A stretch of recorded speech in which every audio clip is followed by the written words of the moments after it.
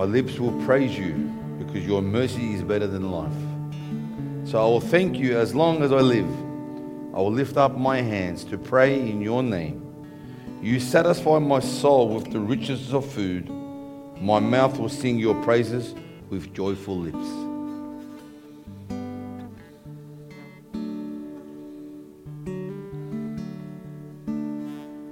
Hallelujah. His mercy is new every morning, and it's better than life itself. Thank you, oh Father.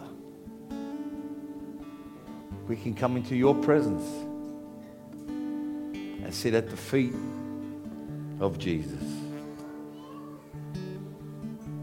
We humble our hearts before you, that we receive what the Spirit of the Lord of His grace can have for us.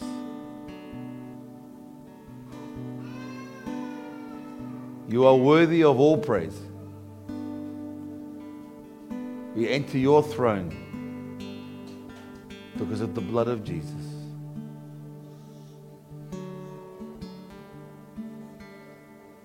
David said, where can I flee from your presence?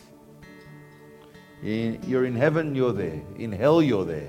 I cannot flee from the presence of God. But the breath of God sustains us.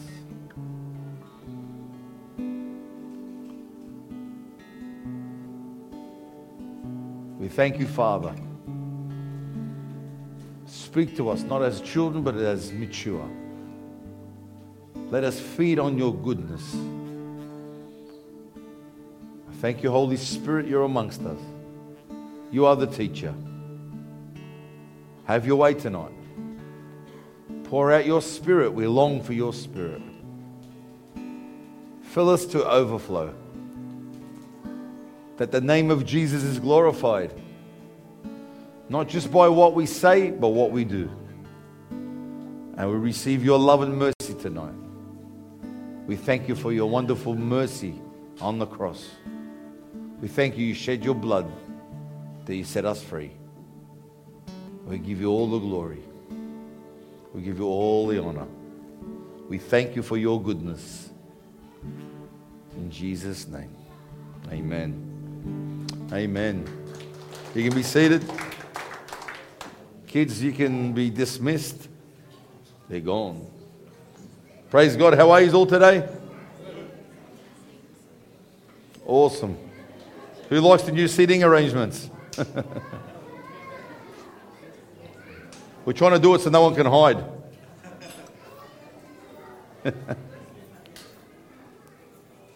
We've added some electrical devices under your seat, so whoever falls asleep, we press a button, you get zapped. You get tasered.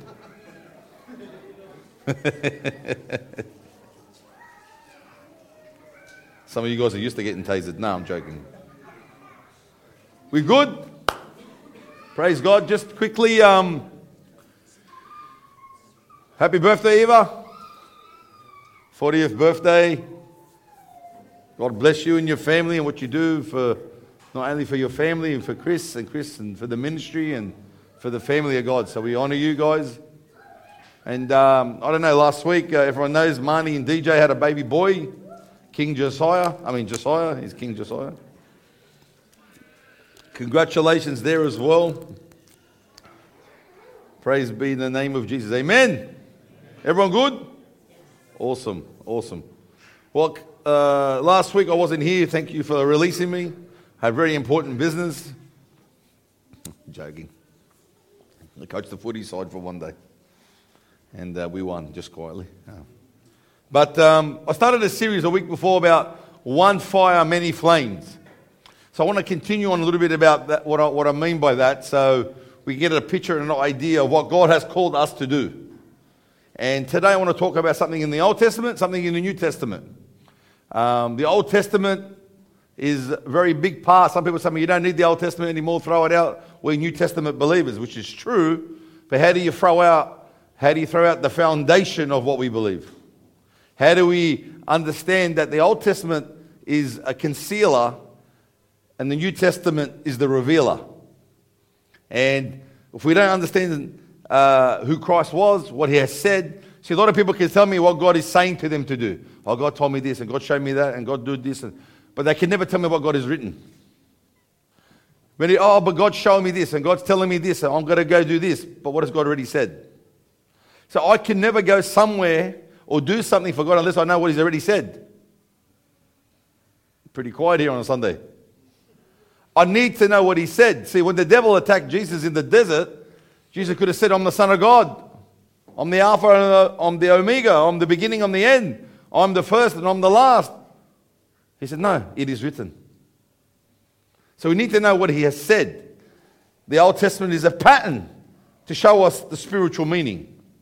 God sends the natural to show us the supernatural. Everyone wants the supernatural. I love the supernatural. People say to me, oh, God doesn't do supernatural things anymore. Then you can't get saved because salvation is supernatural. And just because people don't understand some things of the supernatural, and some people have perverted the supernatural and made a mockery of the supernatural, it doesn't mean the supernatural doesn't exist. I thank God for the supernatural. I wouldn't be standing here if God didn't throw me off a couch. I had no theology for getting thrown off a couch. Pretty quiet tonight. So it looks like no jokes for you today. That's it. You're all reprimanded. But I want to emphasize that one fire, many flames. We know on the day of Pentecost, the Bible says that the Holy Spirit came through like a rushing wind, and tongues of fire, they look like tongues of fire, separated on each one individual. And then they were baptized in the Holy Spirit, and they started to speak with tongues as the Spirit gave them the utterance. We know that John the Baptist said, just recapping, John the Baptist said, I baptize you with water, but there's one coming after me who will baptize you in the Holy Spirit and in fire. And fire means a lot of different things in the Old Testament. Fire can speak of God's presence. Fire can speak of God's judgment. It speaks of God's, when Moses spoke to God through the burning bush, it got his attention.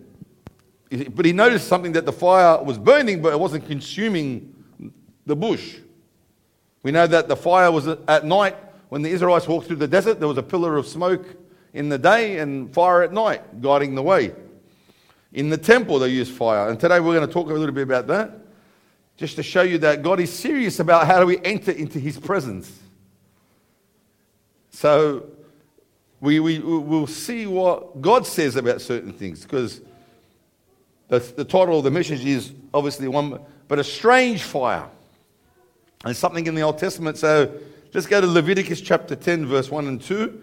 I'll give you a bit of a background. These two guys here are Aaron's sons, the oldest son and the second oldest son. When God established the tabernacle, when God said to Moses, this is what we're going to do, build me a tabernacle, these are the laws you've got to keep, all the 10 commandments, the Mosaic law, the dietary law, how to dress, what to do, how to build the altar. Everything was done precisely. And Aaron is the brother of Moses, and the brother of Moses, him and his children and his lineage for the rest of their life will be the priests unto God. They would be the priests that would minister into the temple up until Jesus came. So that was Aaron, Moses' brother. And he had two sons, and they learned how to minister to God, the way they dressed and what they were meant to do and how they cleansed themselves. There was all these protocols to get into God's presence, because unlike today, that we can just come and go as we please, in those days you couldn't. We can enter into God's presence today and ask God's presence to come upon us. Why? Because we're better than the Old Testament people? I don't think so. We can come because of the blood of Jesus. Jesus tore the veil on the cross. When he gave up his spirit, the veil was torn, and because of his blood shedding, God received the sacrifice, which allowed the Spirit of God. The Bible says the Spirit of God left the temple. And look what it says. It says the Spirit of God left the temple and no longer ever to be in a man-made temple again. The Spirit of God doesn't dwell in temples made by hands of man anymore. He only dwells in the hearts of those who believe him. That's why you are the temple of the Holy Spirit, if you have your faith and trust in Jesus. Amen? I just lost half the internet. So these two guys, Nabadad and I think it's Abu, what? That's the one, yeah. Let's call them Harry and Tom for the sake of, for this exercise. So they're the priests. They come into the temple and they offer up offerings, sacrifices in the temple and burnt offerings, and they light fire and they put incense like bakhur if you're a leb, or into the fire, and it burns into the temple. But here something happens. And the sons of Aaron each took his own censer and put fire in it and put incense on it, and it offered a profane, the King James, that's New King James. The King James says a strange fire. Another translation says unauthorized flame or fire before the Lord, which he had not commanded them. Next verse. So fire went out from the Lord and devoured them, and they died before the Lord. Who wants to be a priest now? What happened? These guys did this every day. They understood the protocol. They were taught by Moses, God through Moses, to do this. And yet, here it says they offered up a profane or an unauthorized or a strange fire that was not common to God. Now, what they would have had to do is, with the fire they had to get was from the altar that's already burning in the temple. They argue about what actually happened. They either lit the fire themselves, put it in what they were doing, and then added it and then went into the temple. Or another verse a bit further down says that they weren't allowed to be drunk at all. They had to be sober. So whether they were drunk, whether they did it wrong, or whether they just treated God as common and just went in the temple thinking, it consumed them and burnt them up, and they died. And then Moses says to his dad and his brothers, do not mourn. Keep moving on. This is to show you that I am holy. And you cannot enter into God's presence the way you want. You will enter because he's holy. Amen? Now, we are New Testament believers. And I praise God that we are New Testament believers. But it doesn't change God's holiness. Grace is not a cover-up for you to live the way you want, then enter his presence and treat him like a genie in a bottle. Grace is not even a place where you can say, well, I'm not under law, I'm under grace. That's true. But if you are under grace and not under law, then he must be so holy that he gave us that mercy that we didn't have to obey that and die under the law. Do we really know what we have as Christians? That's my question. What do we really believe? These two guys were devoured by the fire of God. They treated the Lord as common. And that was a lesson for any future guys. Now, we know a lot of things happened after that. And we have a story in the New Testament where Ananias and Sapphira, who decided to lie to the Holy Spirit, and the same thing happened to them. What God is establishing in us has to be protected through faith. Has to be protected through obedience. And remember, Rabbis is saying a lot of the times now what the Lord's telling us what to do in the altar. You come up for prayer, don't boast in his presence. Don't come up here for a magic wand. If you're coming to the front for prayer, you're not coming to us, you're coming in standing in the presence of the Lord. And we never want to take it for granted what God's doing in our. God is so merciful. God is so loving. God is the God of the second chance, the third chance. His mercy is new every morning. But in order to approach God in the Old Testament, it came within a reverent fear. But in the New Testament, how do we please God?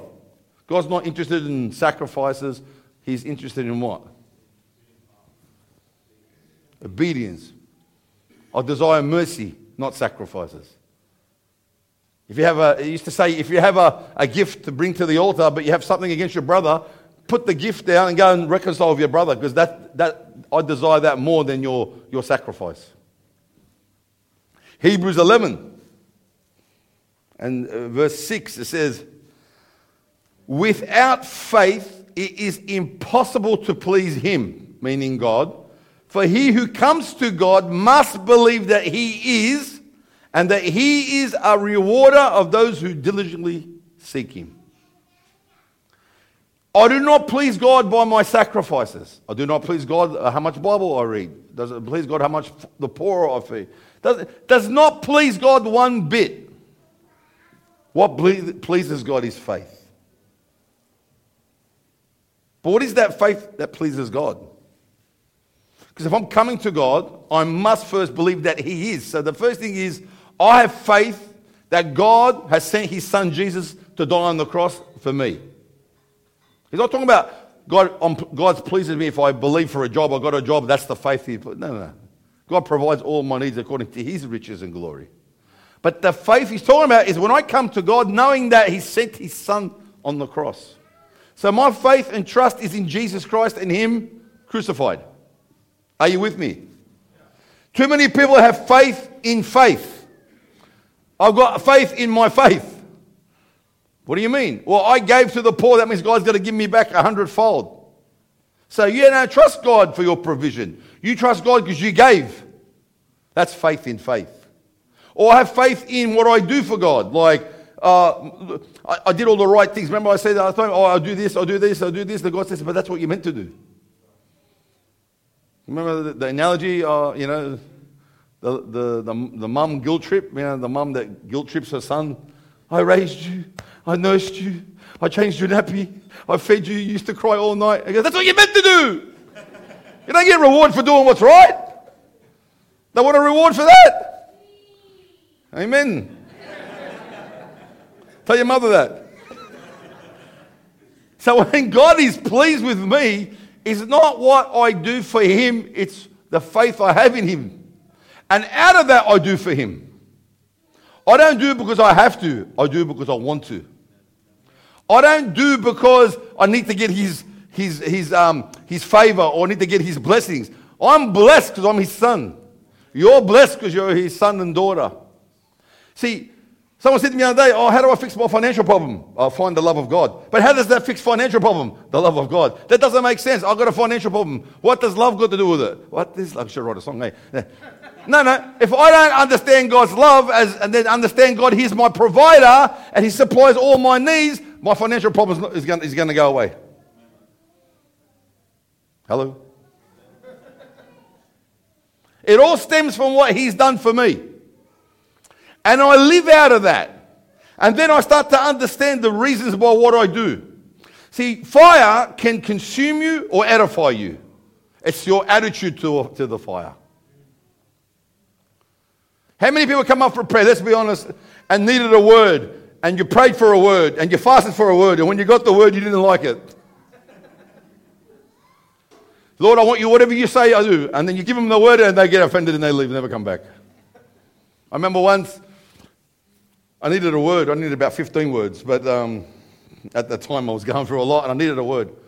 And I came, and someone was praying, and I'm preaching, we're praying, and then as I was leaving, someone said, look, I've got a word for you. Oh, yeah, what is it? And I got in my car, and I'm saying, oh, yeah, hopeless, no idea, lady. She had no idea what she was talking about. And by the time I got to the corner and I was turning left, the Lord spoke to me and said, she was right and you were wrong. I said, sorry, Lord, I repent. When I got the word, I knew it was right, but I didn't want to accept it.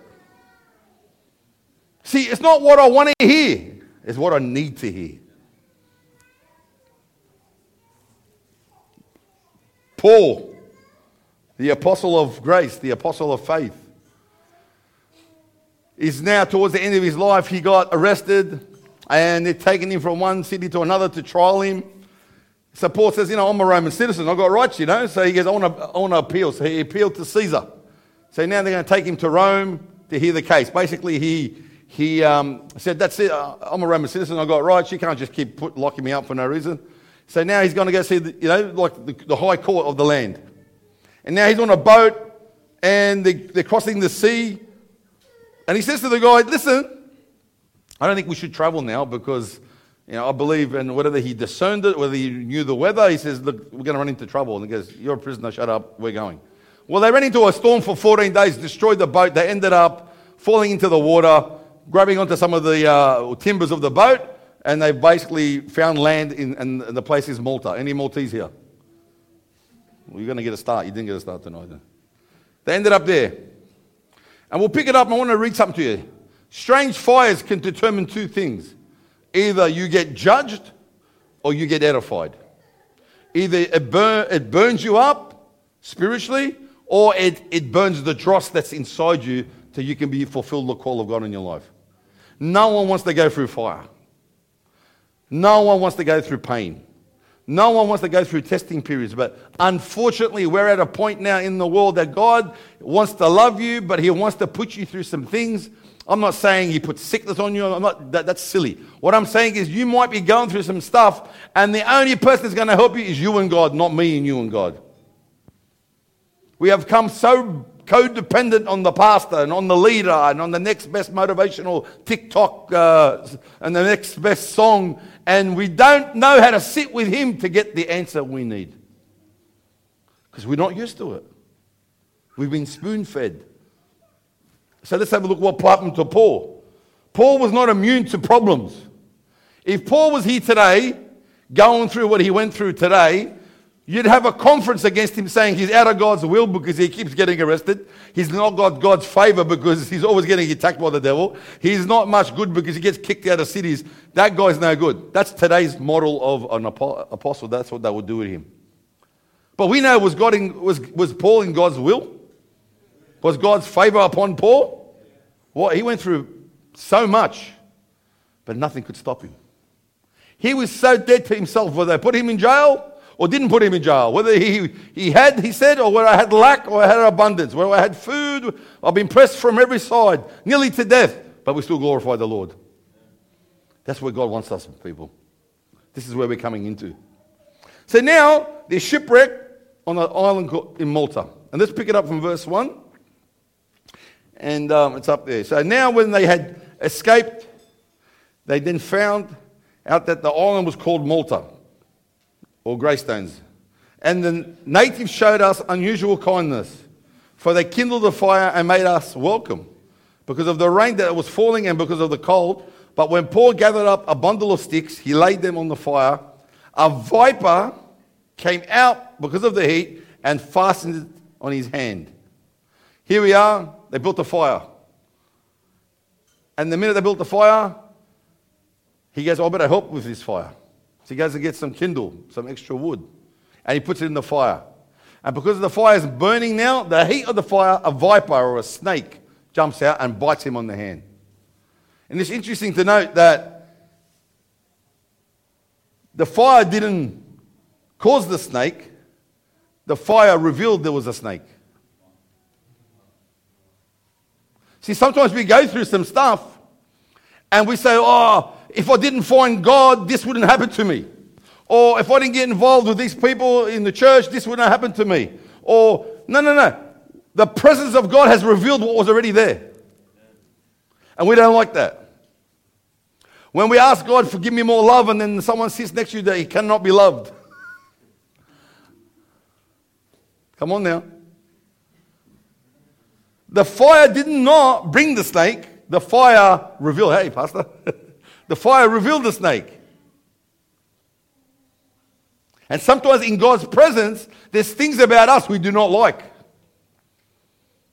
Sometimes I'm in God's house and there are people rubbing it up the wrong way, and maybe the pastor should preach a sermon to teach them a lesson.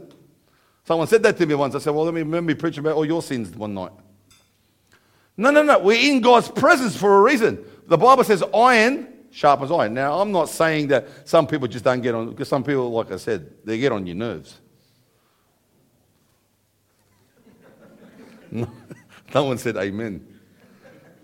People don't like me saying that some people are a blessing when they come over, and they're even better blessing when they leave. Jokes. I love you all right? Even though some of you annoy me, but I love you, Jake. So the fire here in this situation revealed that there was a snake, and it latches onto him. Now, without reading the whole thing, he's in a foreign land, and these people are superstitious, because if you keep reading, they saw the snake jump out and hit him. And he just shook it off, and what did he do? He threw it back into the fire. And they said, hey, this guy must be a murderer. Because the snake bit him in the hand. He's going to curl up and die any minute now. That shipwreck was God's judgment, and he's a murderer. And when they found out he just kept moving on, nothing happened, he didn't die, they said, he must be God. So they were superstitious people. They weren't believers. And sometimes I feel like, I can't hang out with non-believers because they'll pervert me. Hang on, maybe God's put you in a scenario at work where you keep whinging about your job because they're all non-believers. Maybe God's put you there to light the fire so you can kindle it, so you can bring salvation. Because if you don't deal with the issue with God, you can run from job to job, city to city, relationship to relationship, and not get healed because the problem is not them, the problem is you. I see people all the time, God told me to buy a van and be a courier driver. So, praise God. 3 months later, he sold the van and he's doing something else. I go, what happened? Because God told me to sell it. I go, praise God. Then 3 months later, he's doing, I go, bro, is God schizophrenic? Has God lost his marbles? God doesn't change his mind every 3 seconds. And we want it to be God. God's not the author of confusion. See, when they lit the fire, the Bible says that Paul went and got kindle. And it's interesting. It'd been raining. The Bible says it's been raining and falling. The rain was falling and it was cold. And he went and got some kindle, which means he got some wood to put on the fire. But wouldn't you think the wood would be wet? He got it anyway. He didn't have an excuse saying, well, there's no point in trying to, spruce up the fire because it's wet, it's been raining. I'm not going to go find any dry wood. He didn't have any excuses. See, we've got too many excuses why we can't get into God's presence. You all wish you came today. You were wrapped now. That chicken schnitzel's looking better every 5 minutes, isn't it? See, he helped kindle the fire. See, when God lights a fire in your heart, God lit me up 21 years ago. But if I don't start adding to the fire, putting kindle, putting timber, which is, what did I say that was last time? Obedience, faith in the Word, meditation on His Word, praying in the Spirit, fellowship with one another, not forsaking the gathering of the brethren, to keep that fire afloat. Because people say to me, I'm burnt out, I've got to leave. I go, the fire of God doesn't burn you out. It's the lack of obedience that burns you out. God's presence does not burn you out. Because maybe you're doing stuff in your own strength and calling it God, and you say, I'm burnt out. Number 2, which I already said it. When God's fire is present, it'll reveal the vipers in your life. Number 3, what did he do? He shook off the snake and didn't put it on TikTok. And say, you don't know what happened to me today. I got a testimony, brother. The testimony there, and everyone's looking at the testimony, brother. And the snake bit me. You should have seen how big the snake. That big man of fruit in the fire. Praise be the name of Jesus. Hallelujah. Click like and subscribe if you like this channel. That ticks me off the most. Like, oh, please.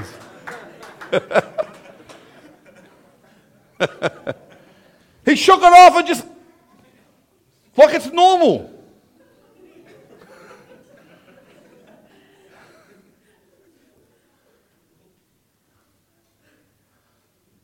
We've got to be real, people. We testify about the smallest thing. And I don't despise small beginnings. I give God all the glory for my life. But not everyone needs to know you had a headache and then you drank 5 glasses of water and prayed and the headache went, and that's a testimony. Sit down. Stop talking to people. You're embarrassing yourself. See, we ask for prayer for things that we should be believing for and walking in it just because we're the children of God. I'm not being rude and I'm not trying to put you down. I'm just saying that some things we're pleased by the small. We should have the faith. We should be supernaturally natural and naturally supernatural. What I mean is the supernatural shouldn't be like, wow. We should have the wow factor that God's moving, but it can't be like, why did that happen? No, it's got to happen. When you walk into the room, you should change the atmosphere of the room. Not say there's too many devils here, I better leave. Everywhere I go, whether it's the job site, a footy field, or work, I'm in control. Why? Because my Father's come with me to work. And the presence of God comes into the workplace. He doesn't leave because the bloke next to him is playing AC/DC and it's offending him. I was in a lift not long ago, before I went to Brazil, the plumber. By the time he got from level 21 to the loading dock, he was crying and gave his life to the Lord. Why? Another guy, another job site, wanted to kick him off the job. And he got saved and he was going to commit suicide that night. Your presence, what you carry, the fire that you carry is with you 24/7, not just in church. Stop looking for the magic wand and start looking within you and say, God is with me, who can be against me? See, this is the lifestyle God's asking us. Paul just shakes it off, throws it back in the fire. And I go, man, he should have died. Now he must be God. And look what it bit him. If you keep reading, I can't remember, where is it here? Can we go to verse something? And it bit him in the hand, right? So the native saw it bit in the hand. Then he went to pray for someone go to verse 7. And it says that in that region there was an estate of the leading citizen of that island, whose name was Pub, who received us and entertained us courteously for 3 days. And it happened that the father of this guy, Pub, Publius, lay sick of a fever. And what's that word, everyone? Paul went to him and prayed. And he laid his... Where did the snake bite him? On him and healed them. Sometimes when God puts a calling and an anointing on your life, the enemy will come and attack that very thing that God needs to use. See, he could have cried and said, well, what are we going to do? Is that a deadly snake? I don't know. I've never seen that snake before. No, he just went by faith, shook it off and kept moving on. Why? The enemy came to bite. What did he try to do? Because the very next thing is he goes to pray for the guy that runs the show, father, and look what it says. So when he was done, the rest of those on the island who had diseases also came and were healed. But it does not tell me anywhere in that scripture that they took the handcuffs off Paul. He was a prisoner, so I would have had him in some sort of chains just in case he escaped. He's a prisoner on his way to be trialed in a courtroom. No 40-day fast for intercession to make sure that Caesar lets him off or the judge lets him off. Or maybe God will shipwreck the boat so he can escape. No. All he did was lay hands on the sick and they shall recover. The very fire that they lit, one fire, caused many flames. Look what happened. The whole city got saved. The whole of Malta got saved. It bit him on the hand. The very thing he was about to lay hands on someone, the enemy attacked. You see, it's according to your faith. See, I get every day, if I don't get 20 phone calls a day, not so much these days because I don't really answer anymore. But when I did answer, I'm joking. The devil's doing this to me. The devil's doing that to me. The devil's doing this to me. The devil said this to me. I had a dream about the devil. Okay, yeah, but what is God doing? They can't tell you. But I can tell you everything the devil's doing, but they can't tell you what God's doing. I'm not doubting that the devil's coming after you. The Bible says he's coming after you. But why would you give him all the credit? Why would you magnify him and not magnify the Lord? Why don't we edify the kingdom of God where he set us free and by his precious blood we're saved? That we don't have to live like that anymore. See, don't tell me what the enemy's doing to you. Tell the enemy what God has done for you. Amen? We're going to learn to change what we say.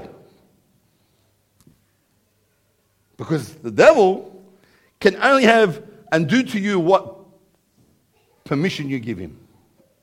He's defeated at the cross. Jesus paraded him, made a public spectacle of him. Don't whinge when you get attacked or you're going for some hard times, because maybe there's two things happening. God's called you and anointed you, and you're there to teach that problem a lesson. Sometimes you're going through some stuff so you can teach that problem a lesson. Sometimes God's got you in a position to take the punches for someone else, because one day that what you did will allow salvation to come through them. You can read it through the scripture everywhere. The fire of God will always lead you to your destiny. It would always lead you to your destiny. You see, when I stand in God's presence, what can I give God? Let's be honest. What can you give God? What could you give God that's any value to him, that would change him, that would make him happy? What can you give to God if he's truly God? If he's the Almighty, what can we give him?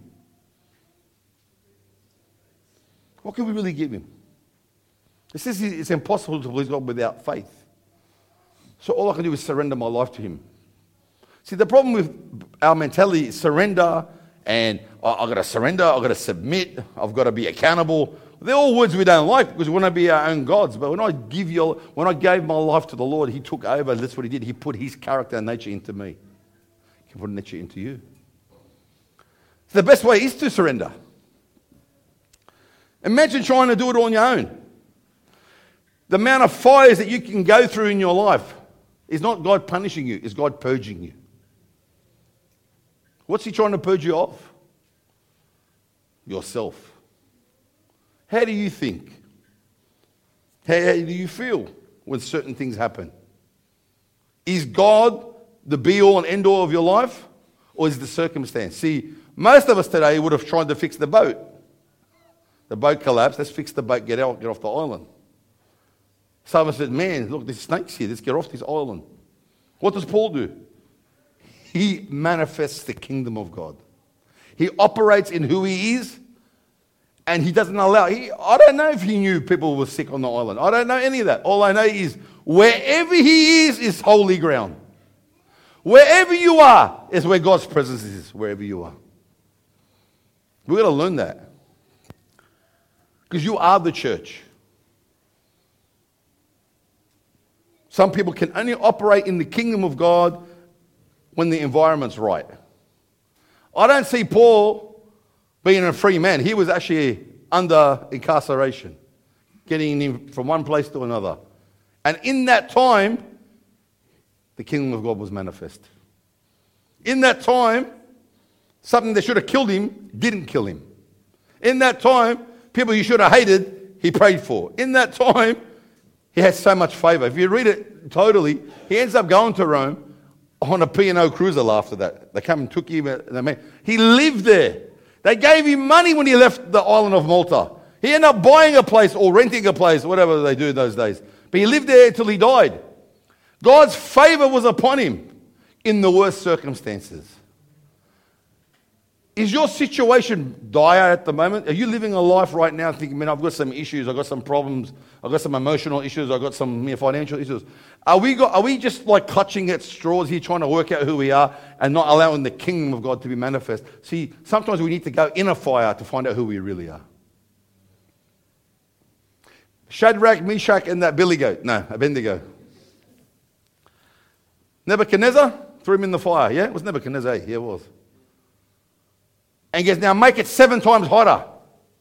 The people that made the fire 7 times hotter got burnt and died.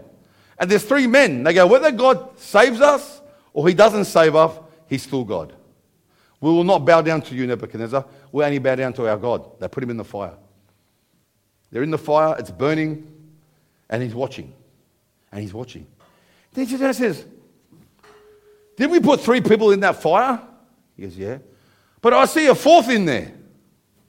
Another man who looks like the Son of Man. Guess who showed up in the fire? The pre-incarnated Jesus stood up in the fire. The Bible says that thing burnt, and they walked out of the fire. They didn't get burnt, and their clothes didn't even smell like smoke. It took the fire to reveal to Nebuchadnezzar that God is real, and these people have enough faith, no matter what you do to them, they're going to stand firm in truth. It took the fire. I believe that's a prophetic time of the end times. I believe there's 7 times tribulation coming, whether you like, whether some people believe they're going before that or after that. I just believe that the enemy's going to throw so much at us, but we need to know that whatever fire you're going through, the 4th man standing there, Jesus. He's always with you, never leave you, never forsake you. I do believe. Because some people around the world are getting persecuted and killed and in famine and in pestilence under judgment between Christians already. Just because we don't see it, it's happening. But we need to learn whether I have lack or whether I have an abundance. I'm standing firm in who I am with my Father in any situation. See, who wants to know a secret how to be delivered? Anyone wants to be delivered, totally delivered? Who wants to know the secret of deliverance?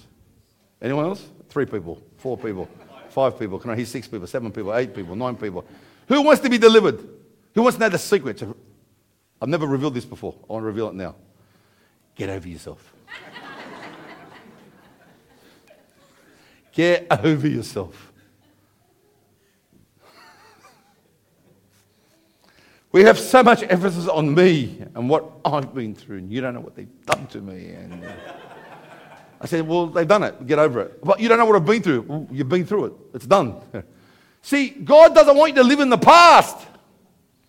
I'm not saying what happened to you is good and it's not.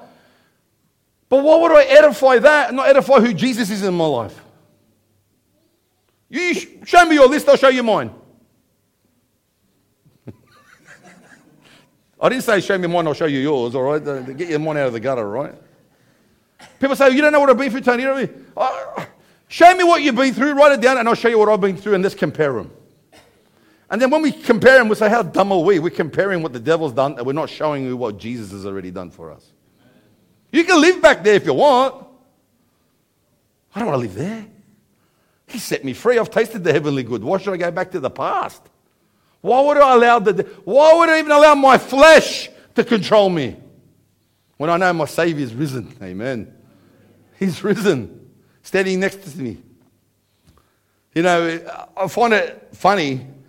Well, it's not funny when you die, but, you know, when these guys died, that what happened to these two priests in the beginning, the first story, happened to the same guy that was familiar with the Ark of the Covenant. We shared about that, how they put it on the back of the horse and cart, or the oxen and cart, and it fell, and he tried to help it, and he touched it, and he died. And he goes, God's cruel. No, God's not cruel. God's showing you can't enter into a place that you're forbidden to go. You cannot go into God's presence and God's likeness and get into a place with God unlawfully because you'll die. Now you might say, well, that's a bit harsh. That's Old Testament. What about New Testament? What about New Testament believers doing things that they shouldn't be doing and calling it God? You're spiritually dying.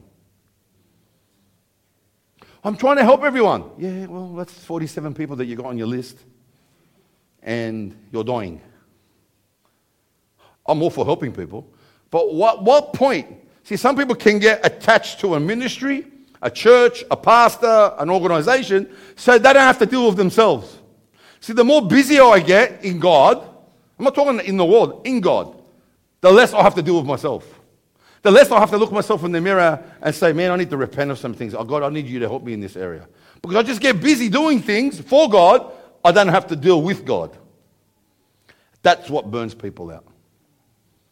They sit around people who are negative, or even Christians who have not seen one miracle, and they say God doesn't do miracles anymore, because that fell away with the disciples and dispensationalism and sensationalism.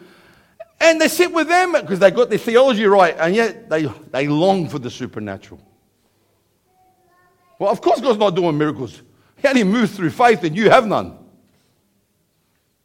Why? What is God trying to say to us here in these last days?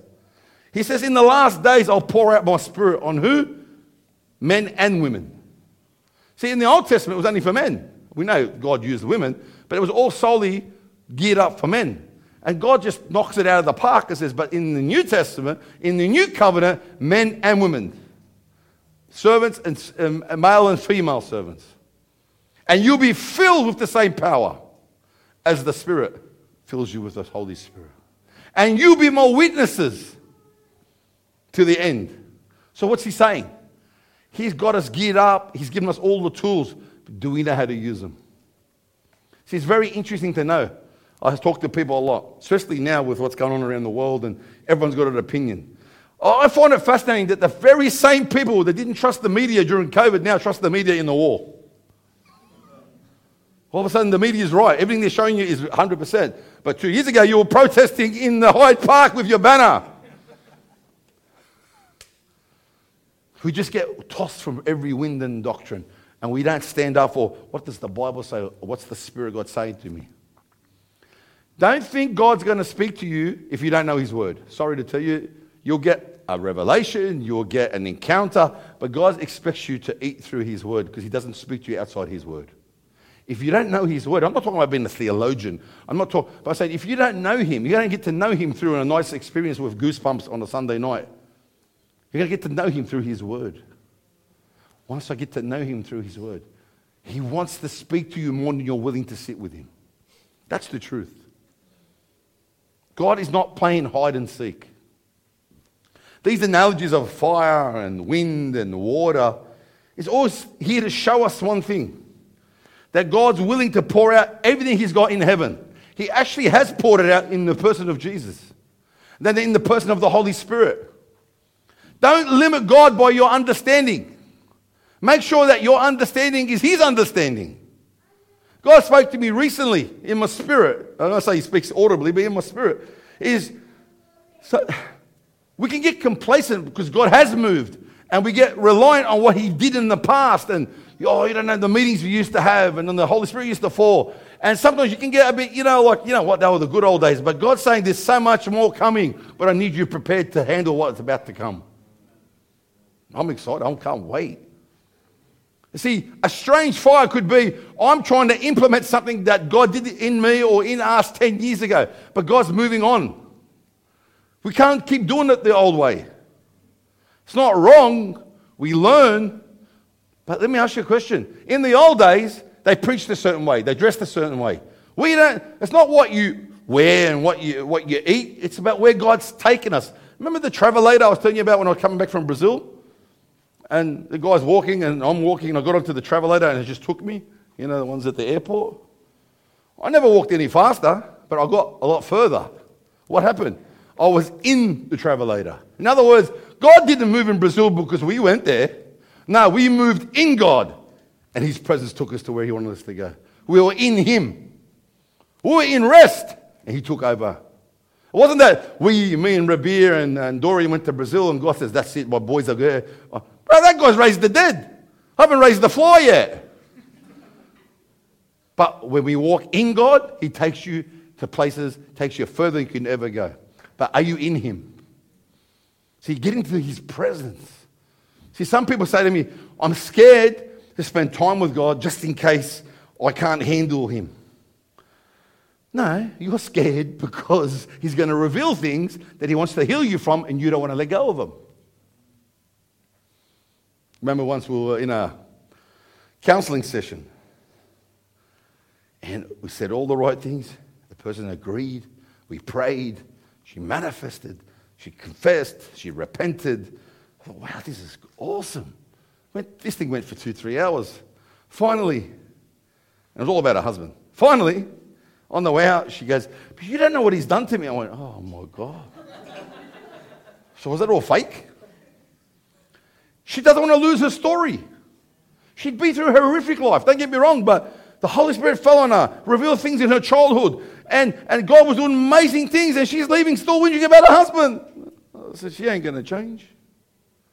Isn't that sad when you won't lose your story for his story? So I say to people all the time, they come into the church, they got a story, praise God. After a while, they start changing their story. And I know when healing comes, when you can tell me about Jesus, not about your problem. We've all got problems. We've all been through problems. But can you tell me what Jesus has done? See, when I start changing my story for his story, then I know I'm healed. See, his story is a lot better than mine. My story can keep me bound and die.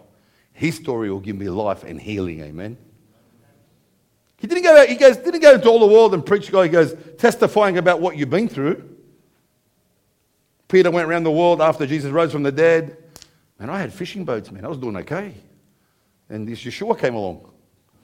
Then I got into a fight, man. I used to see when I trying to chop their guy's head off, but I chopped his ear off. And he didn't go and tell them about all the problems he had. He didn't even go around telling them how I denied Jesus 3 times. You know what he said? I preached the gospel. Paul could have went around saying, you don't know who I was, man. I killed the first martyr. I killed Stephen. I got him killed. He didn't go around saying, No, what he did, he was saying, I used to be like that, but look who I am now because of Christ and his Savior, my Savior. Get over your story. Because God already knows it. Bring it to the blood. Put it under the cross. Look up upon the cross and look beyond the cross. That he died for me. He was buried for me and he rose again and gave me new life. So I can stand before him in his presence. See, the Old Testament, they couldn't go in. The priest had to go in. But guess what? We've got an advocate to the Father. His name is Jesus. See, you've got to understand something. When Christ went to the cross, I went to the cross. The Bible says, I've been crucified with Christ. How did I get crucified with Christ? I was born in 1970. Show my age now. 1970. But he died in then, 2,000 years ago. How did I die in Christ? How can something he did 2,000 years ago affect me today? But the minute I repent and put my faith and trust in him, what he did then goes on to my account. In other words, I'm reconciled with him, and it's as if I died with him. Someone said to me, how does that work? If someone died 2,000 years ago, what's it going to do with me? I said, well, are you a sinner? He goes, yeah. He goes, well, how did that happen? Well, I sinned. Yeah, but where did the sin nature come from? Everyone's a sinner. Where did it come from? Adam. Thank you. He done something 6,000 years ago that's affecting me today. Trust me, God can come down as a man. See, man cannot be God, but God can become man. He died on the cross for me and reconcile me for the future. That's why the Bible says that Abraham believed God and it was accounted to him as righteous. In other words, it was put on an account and it was fulfilled at the cross when Jesus went. So Abraham, you believed, I'm going to put it on an account for you. When I get to the cross, I'll pay it in full. You can come into me and get straight into heaven. That's the salvation we have. But people want to get religious. Don't get religious. Get into faith. Your religion, your theology, your knowledge, your intellect does not please God. Only faith pleases God. I put my faith and trust in him. I trust you, Lord. Live or die, I trust you. If I'm healed or not healed, you're my healer. If I'm blessed or not blessed, you're my blesser. You get what I'm trying to say here? It's impossible to please God without faith. The question is, it's not that God's word's not strong enough. It's not that his spirit cannot touch you. It's not that the power of the Holy Spirit's not moving. It's what am I willing to receive and by faith? What am I willing to accept? Am I going to accept the prognosis? Am I going to accept the poverty? Am I going to accept this is how we did it? This is what my family was like. I can't get over this hurdle. You might be struggling. I tell young people all the time, you might be struggling with a sin. The greatest thing you cannot do is walk away from the Lord. Keep coming in your sin. Oh, but I can't. I feel like a hypocrite. Be a hypocrite, but come into his presence. Don't go away from his presence. Stay in his presence. Even in your misery. Even in the pit. Because God's presence, the fire of God will burn it all out. Because there will come a time when you'll get that revelation that how much he loves you. And that you don't need to stay in that place. Amen? Amen. And be like Paul. People say to me, well, I didn't walk with Jesus, and I wish I walked with Jesus, and I didn't eat with Jesus like the disciples, and how are we supposed to live this out? Well, hello, Paul never walked with Jesus, never ate with Jesus, wasn't one of the 12. And Peter gets some things Paul writes, it's hard to understand. Who taught Paul? Jesus appeared to him, and then the Holy Spirit fed him. That's why praying in tongues, this is next week's message, praying in tongues is very important, contrary to other people's theology. We'll knock that out of the park next week. I'm not trying to do things to stir people up. I just hate the fact that you take away the power of the gospel because of someone's theology. I don't care how smart they are. I've sat with some smart theologians that know this better than me, but I know how he operates better than them because I'm dumb and I let him use me. I'm dumb. You know one thing I've learned? I don't take myself too serious. But I know he takes me serious. So I allow him to work through me. Don't laugh at me like that. That's not fair. You're laughing. You're supposed to laugh, and that's it. Don't keep laughing and nudge your wife. This guy's an idiot. But I'm joking. No, seriously, sometimes we get so fixated on what I need to know. I need to know who I know. So he can move through me. You know, in the Bible, there was two people that Jesus said, great faith. Who remembers the two people in the Bible? Great faith. The woman with the issue of blood, did she have great faith? No, she didn't. He says, your faith has healed you. That's big enough effort because she jumped out with the issue of blood to touch his hem of his garment and she got found out. They would have stoned her. She was unclean. He says, your faith has healed you. There was two people, he says, great faith in the whole of Israel I have never seen. There's only two people. Who remembers who they are? One was a Roman centurion and the Phoenician lady. Everyone in the Bible, he said to the disciples, you have no faith. He said to her, you got faith. Blind Bartimaeus, your faith has healed you. But there's two people in the whole Bible that you see recorded. He said, great faith, which is a Roman centurion and the Syrophoenician woman. Two people outside the covenant. Two people that didn't have any laws in them. Two people that weren't even the covenant. They were considered dogs by the Jews. And he says, and those two people had the greatest faith in his time. How, Lord? Because everyone was under a covenant. They weren't. They should have known what he was teaching. They didn't. What did he say to the Pharisees? Your tradition has made the word of God of no effect. Yet a Roman centurion who's occupying you, he's actually got your whole family and your cousins locked up, and then they oppressed you in your... And he says, but I know what authority is. You just say the word, you shall be healed. Great faith this very hour. The Syrophoenician woman, who had the greater faith between the two? I always ask that question. Was it the Roman or was it the woman? Why? Good man, that's what I reckon. I reckon it was the Roman.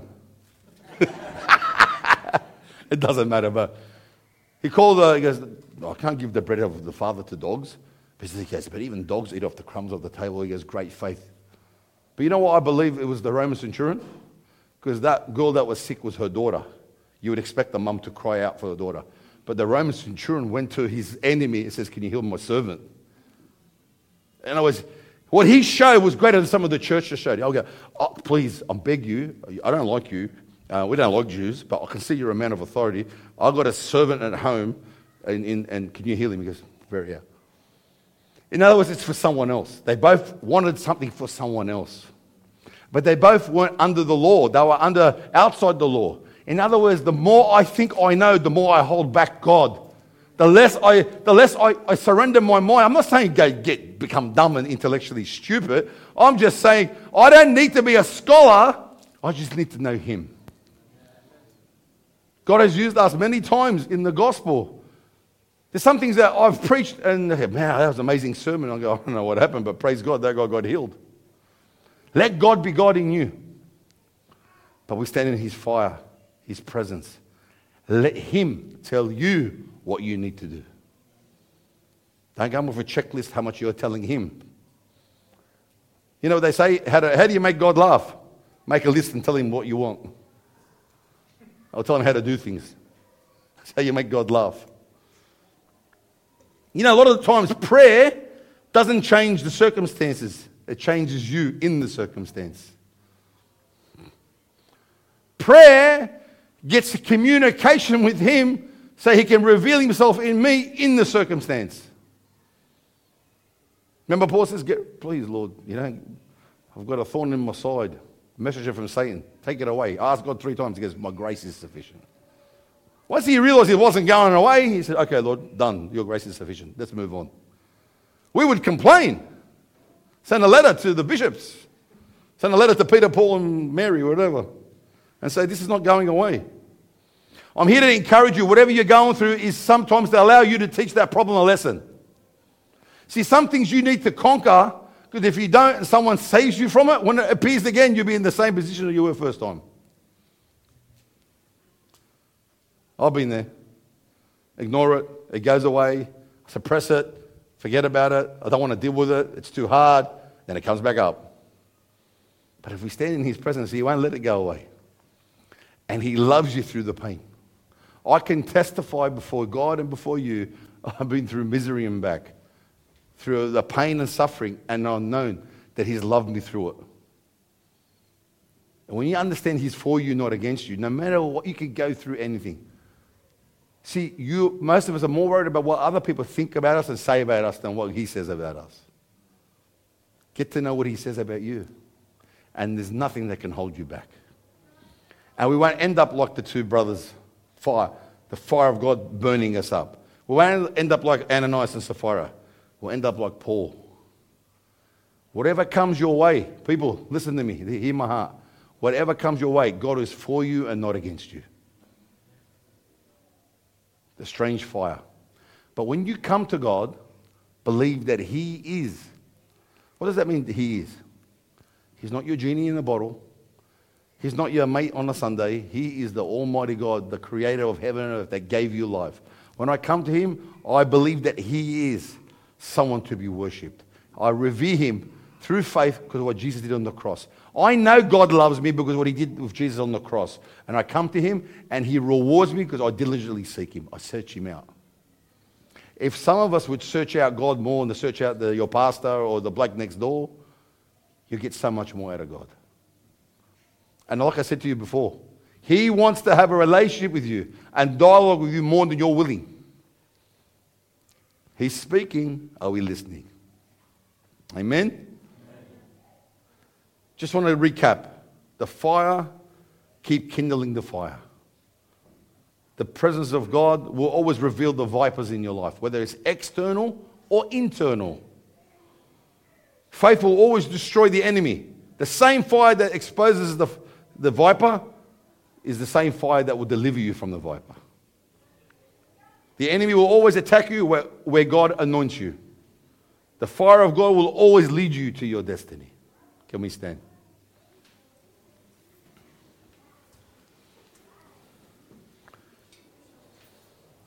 He loves you, man. He'll never leave you nor forsake you. He's just waiting for someone to believe what he already has said. How can God use you? How can God do anything with you if you don't know what he said? Not what I've said, not what your parents have said, not what you've heard as a kid. What is he saying today? You know, one of the things that has been on my case lately is I'm reading things that I thought I understood and I believe because people told me and pastors. Beautiful. I had a great upbringing in the church. And God's just digging deeper and saying, but you've misunderstood it because you've carried it this way and got this. And what is God doing? Is he trying to prove anyone wrong? No. He's trying to dig the word and open it up in you. See, the more I open it up, the more I thought I understood his love and mercy. And it's so much bigger than I could understand. So much more. We have this perception that, I've been in ministry now, I've been saved 21 years. And I can tell you about what God did in this part of my life and 6 years into the walk and what he did in Brazil and what he did in America and what he did. I can tell you about all those things. And the sad thing is we could stay there. And then there's times where God has not moved, but we think he's not moving because the manifestations aren't there. And the sad thing is that we think that he's not moving and we need to do more. And God's saying, I'm preparing you for what's coming. So I'm at that stage now where there's 1,000 people here. I was just saying to Rabbis, we could have 1,000 people here. Someone asked me at work, what is your plan? What's the future? I go, strong families, strong leaders, safe kids, great marriages. That's what we long for. I was listening to a guy, he's doing an interview. He's in America, he's an older bloke. He's in this, I forget the organization he was with, and he was talking about, is the problem in America racism? The blacks, they're on welfare, and there's a lot of issues there. He goes, no. He goes, during the segregation, and during the time where I wasn't allowed to go on a bus, I wasn't allowed to go to the toilet, we had 85% of our families of a husband and wife, mother and father raising children. Now that we've got all the freedom in the world, we've got 20%. The problem isn't the fact that someone's racist. The problem is the fact that our fathers have walked away and there's an incentive to have single mothers or having children. So what's the enemy done? He's trying to dissect and destroy the family unit, which is the very fabric in Genesis 1, 2, and 3 that God laid out. I looked and I heard, there was just a little quip, I heard it, and the Holy Spirit spoke to me and reminded me of what he spoke to me. Have the fathers strong, have the wives secure, have the children safe. Why? Well, we know things happen and things go wrong. I get that. I'm not joking. If you've been through a breakup, don't take this the wrong way. All I'm saying is that that's what we're about. These young boys here, these young girls here, man, grow up to have the kingdom of God within you, because the world's going to eat you, chew you up and spit you out. The world does not love you, but God loves you. He's so good, man. So good. Strong in him. Don't let discouragement and things that are coming against. I often say this. What you get out of God is what you put into him. I'm not talking about church attendance. I'm not talking about, I'm talking about what are you willing to sow in your life with him. And sometimes the sowing period and the watering period is the most boring period because it looks like nothing has happened. No farmer sows a seed and says, man, what's going on? Nothing's happening. He knows there's a process. He knows there's time. And God's asking us, give me time. The time I spend with him. You might walk out of there and think, you know what? My problem hasn't gone away. Doesn't matter. If you spend it with him, you become like him. You become edified by him. You become empowered by him. There's no other way. Sorry, there's no other way. You have to kindle the fire. You have to kindle the fire. We can come to Bible studies, we can wave some, get some air into there, but you have to kindle the fire. Stop believing the lie of the enemy. I start believing the truth of his word. His word will set you free, amen? His word will set you free. And I'll leave you with this. The last thing Jesus said, one of the last things he said, I will always be with you, even to the end of the age. Not the end of the world, end of the age. He'll always be with you. He's with us right now. When there's 2 and 3 gathered, he's in the midst of us. And it's easy to find his presence when we're all together in a corporate atmosphere. It's very easy. But you know what he longs for? That you have his presence when you're one-on-one. He can very easily deal with us individually in this room. He's God. But how much more for you when you're one-on-one with him? How good is that? Just you and him. Just you and him. The question I ask, and I would pose to you is, what's stopping you from having that one-on-one relationship with him? That's a question for you to answer, not for me. Because if I want to solve a problem in my home as a father, I need to get one-on-one with him. If I've got a financial issue, it's one-on-one with him. If I've got a personal issue, one-on-one with him. I've got sickness in my family, one-on-one with him. I've got issues at the church, one-on-one with him. If I've got some issues at work, one-on-one with him. Oh, is it all about him? Yeah. Only way I will know if I sit with him. He's the architect of my life, the architect of the world. If I sit with him long enough to know, my flesh will be destroyed, my spirit will be saved, and guess what? I'll hear from him. I'm trying to unwind what I've learned. I'm not saying it's wrong what I've learned. I'm saying, but I can't rely. It becomes an idol what I've learned. I don't want to know what I've learned. I want to know who he is and what he's doing today. Because it's very important that we know what he's doing today. Some of us are still doing what he said to do 10 years ago. No. What is he doing today? Isn't it true? That's the truth of God's word. He moves with us. We all have our life in him.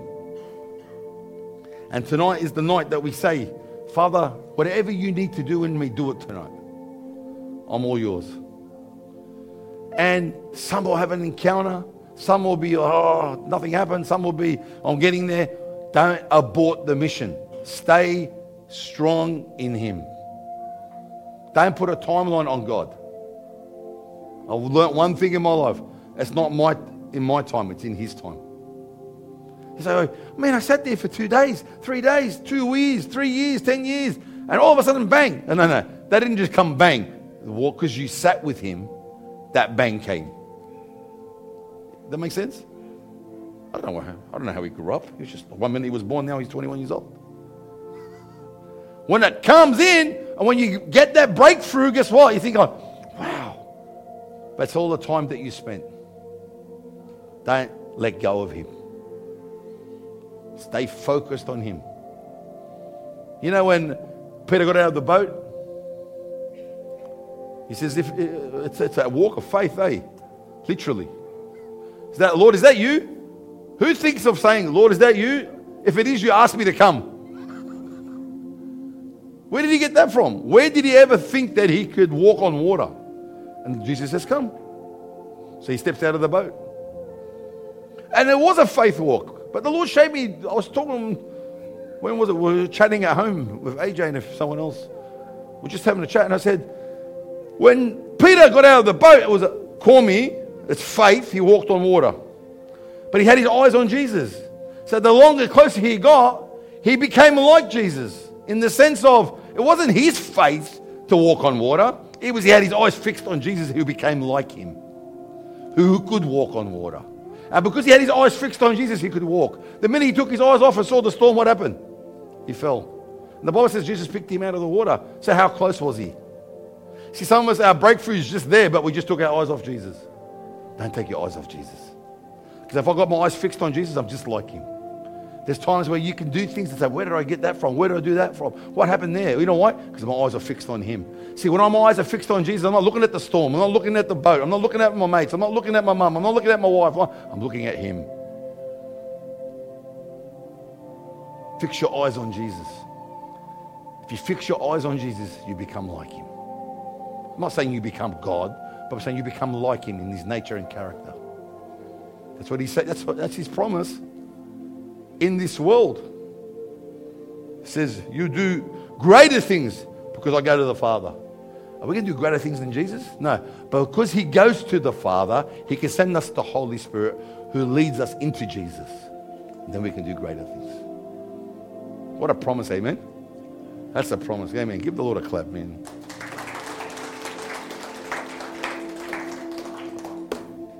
I encourage you. God's taking us somewhere. And sometimes we don't know where we're going. Abraham, just go. I trust you, Lord. But I trust you in every way.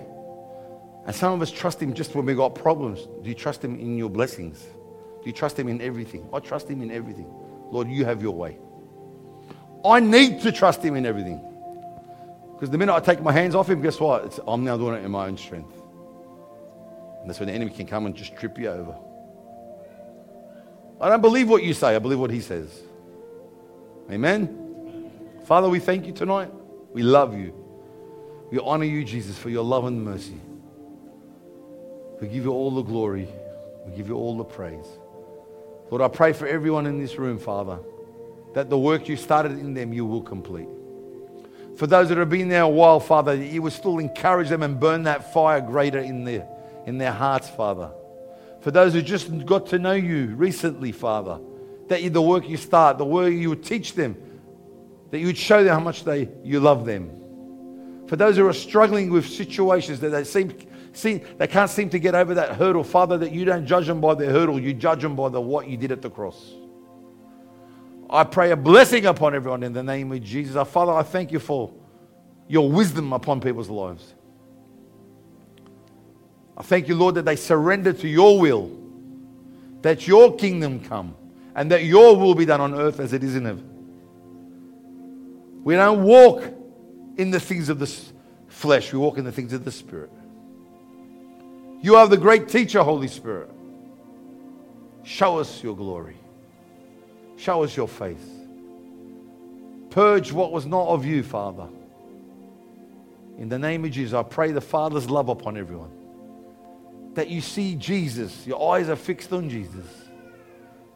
Jesus said, if you see me, you've seen the Father. I thank you, Lord, that you're touching people's hearts as we speak. That you would grow them into another level, another dimension of you.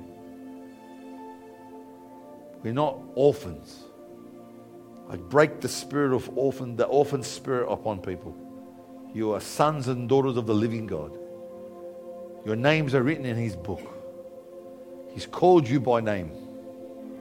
I thank you, Father, in the name of Jesus. If you don't know Jesus as your Lord and Savior, it's a very good time to give your life to him now. Repent of your sins.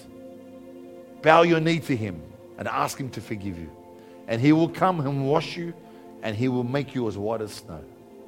He will deliver you from the enemy's hands, and he will set you free. He adopts us into his family, and now we have legal right in the inheritance of the Lord. And we thank you for your glory tonight. I'll give you all the praise, Father. I thank you for your wonderful grace. In Jesus' name. Amen. Hallelujah.